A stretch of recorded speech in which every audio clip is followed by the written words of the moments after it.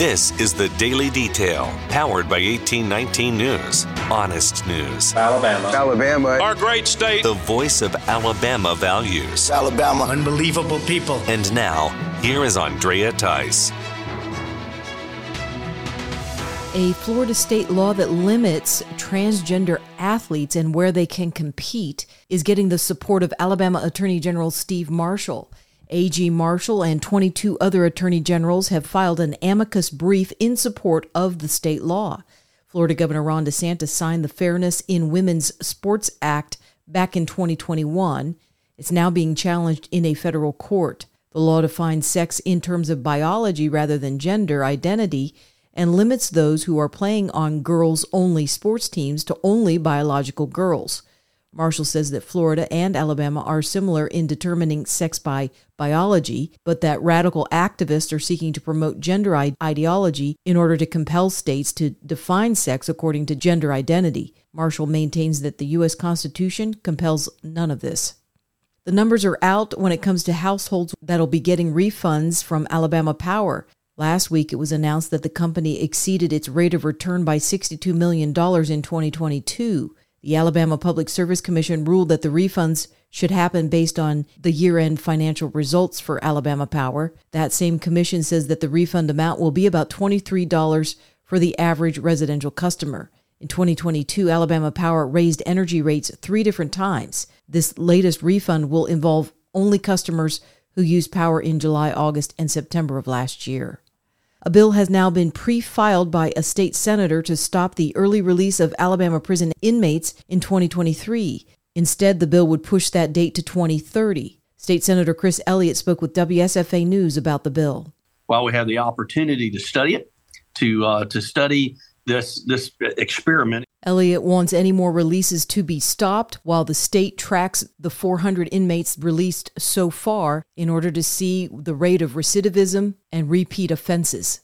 A Walker County family has filed a wrongful death lawsuit against the Walker County Sheriff and those who work at the jail and medical center. The lawsuit claims that Anthony Mitchell died while in police custody due to hypothermia. Mitchell was arrested on January 26th of this year. 2 weeks later, Mitchell had to be taken to Walker Baptist Medical Center, where resuscitation efforts were made for 3 hours. The lawsuit claims that correction officers and medical staff at the jail engaged in malicious abuse and deliberate indifference. An Auburn student wins a new car at an Alabama-Auburn basketball game. Sophomore Craig Noyes got his name pulled to be part of the halftime contest at that game. It was held this past weekend at Neville Arena. Noyes was able to take part in the 94-foot putt, which is putting a golf ball through a hole in a poster, which is held up at the opposite end of the court. Noyes now gets a new car from a local Toyota dealership. His team, the Auburn Tigers, had a 69-77 loss to Alabama. For more in-depth stories affecting the state of Alabama, go to 1819news.com. In national news, this past Monday, there have been 2 train derailments just days after a catastrophic toxic chemical accident happened in Palestine, Ohio. This latest one was in East Texas, where an 18-wheeler collided with a train, killing the truck driver and derailing dozens of train cars. It's still not clear whether or not those train cars had any toxic chemicals on board. The second accident happened in South Carolina in the town of Inori. The details on that train accident are also very limited. When it comes to the train cars that were wrecked in Ohio, the toxic chemicals were in liquid form and were vinyl chloride, which is a human carcinogen. The Norfolk Southern Railway had 5 cars that were filled with the vinyl chloride. Those were all derailed and damaged. So a controlled burn was implemented by firefighters, sending the liquid into aerosol form. However, the vinyl chloride can also attach to water droplets and re-enter the water table through rain and condensation. Now there's reports of hundreds of fish dead in the nearby waters in that area. Ohio Senator J.D. Vance released a statement following the accident, saying his office has heard alarming stories of wildlife and waterway contamination. Vance encouraged residents to call his office with any credible reports of environmental damage.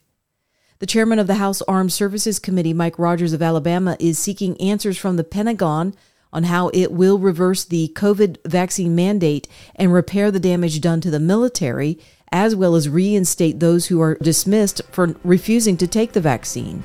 Rogers, along with the chairman of the Subcommittee on Military Personnel, Jim Banks of Indiana, have both sent a letter to Defense Secretary Lloyd Austin. In that letter, Rogers and Brooks say that the Pentagon has been very slow to provide answers to their prior questions about the number of military discharged and a breakdown by rank in years of service. The end of the COVID vaccine mandate was part of the 2023 National Defense Authorization Act, and Republicans who are now in control of the U.S. House are seeking to hold the Department of Defense accountable for their treatment of those who refuse the COVID vaccine. Florida Governor Ron DeSantis is expected to sign a bill into law that allocates $10 million to the executive branch in order to fly illegal aliens and border crossers out of that state and to sanctuary cities or jurisdictions. The bill was passed last week in the Florida State House and this week in the state Senate.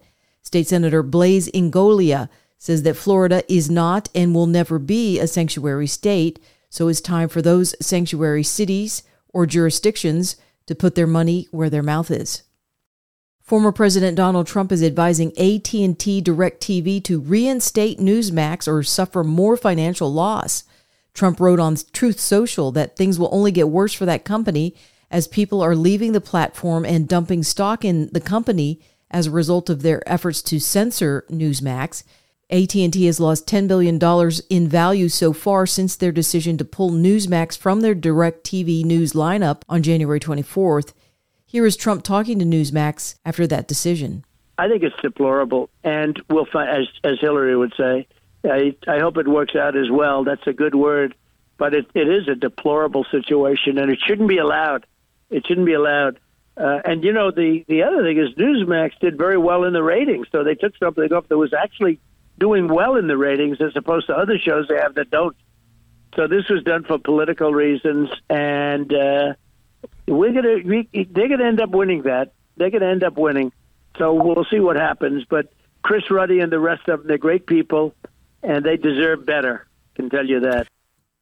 State police in Indiana made a huge drug bust worth millions of dollars, all as a result of a simple traffic stop. State troopers pulled over driver Onkar Singh and his semi-truck for not using his signal lights while changing lanes. Singh's behavior was suspicious, so a canine unit was brought in, and 154 pounds of cocaine were found in that truck. That's worth $2.8 million in street value. You're listening to The Daily Detail from 1819 News. Be sure and check out Right Side Radio and host Phil Williams as he does a segment called Election Matters. And the City Council of Washington, D.C. thinks it's a great idea to give non-citizens the right to vote in D.C. elections. What the heck? Do you know who all lives and works in D.C.? Yeah, so basically everybody at the Chinese consulate can go vote? Does that make sense to anybody else? Well, apparently it makes sense to the City Council in D.C.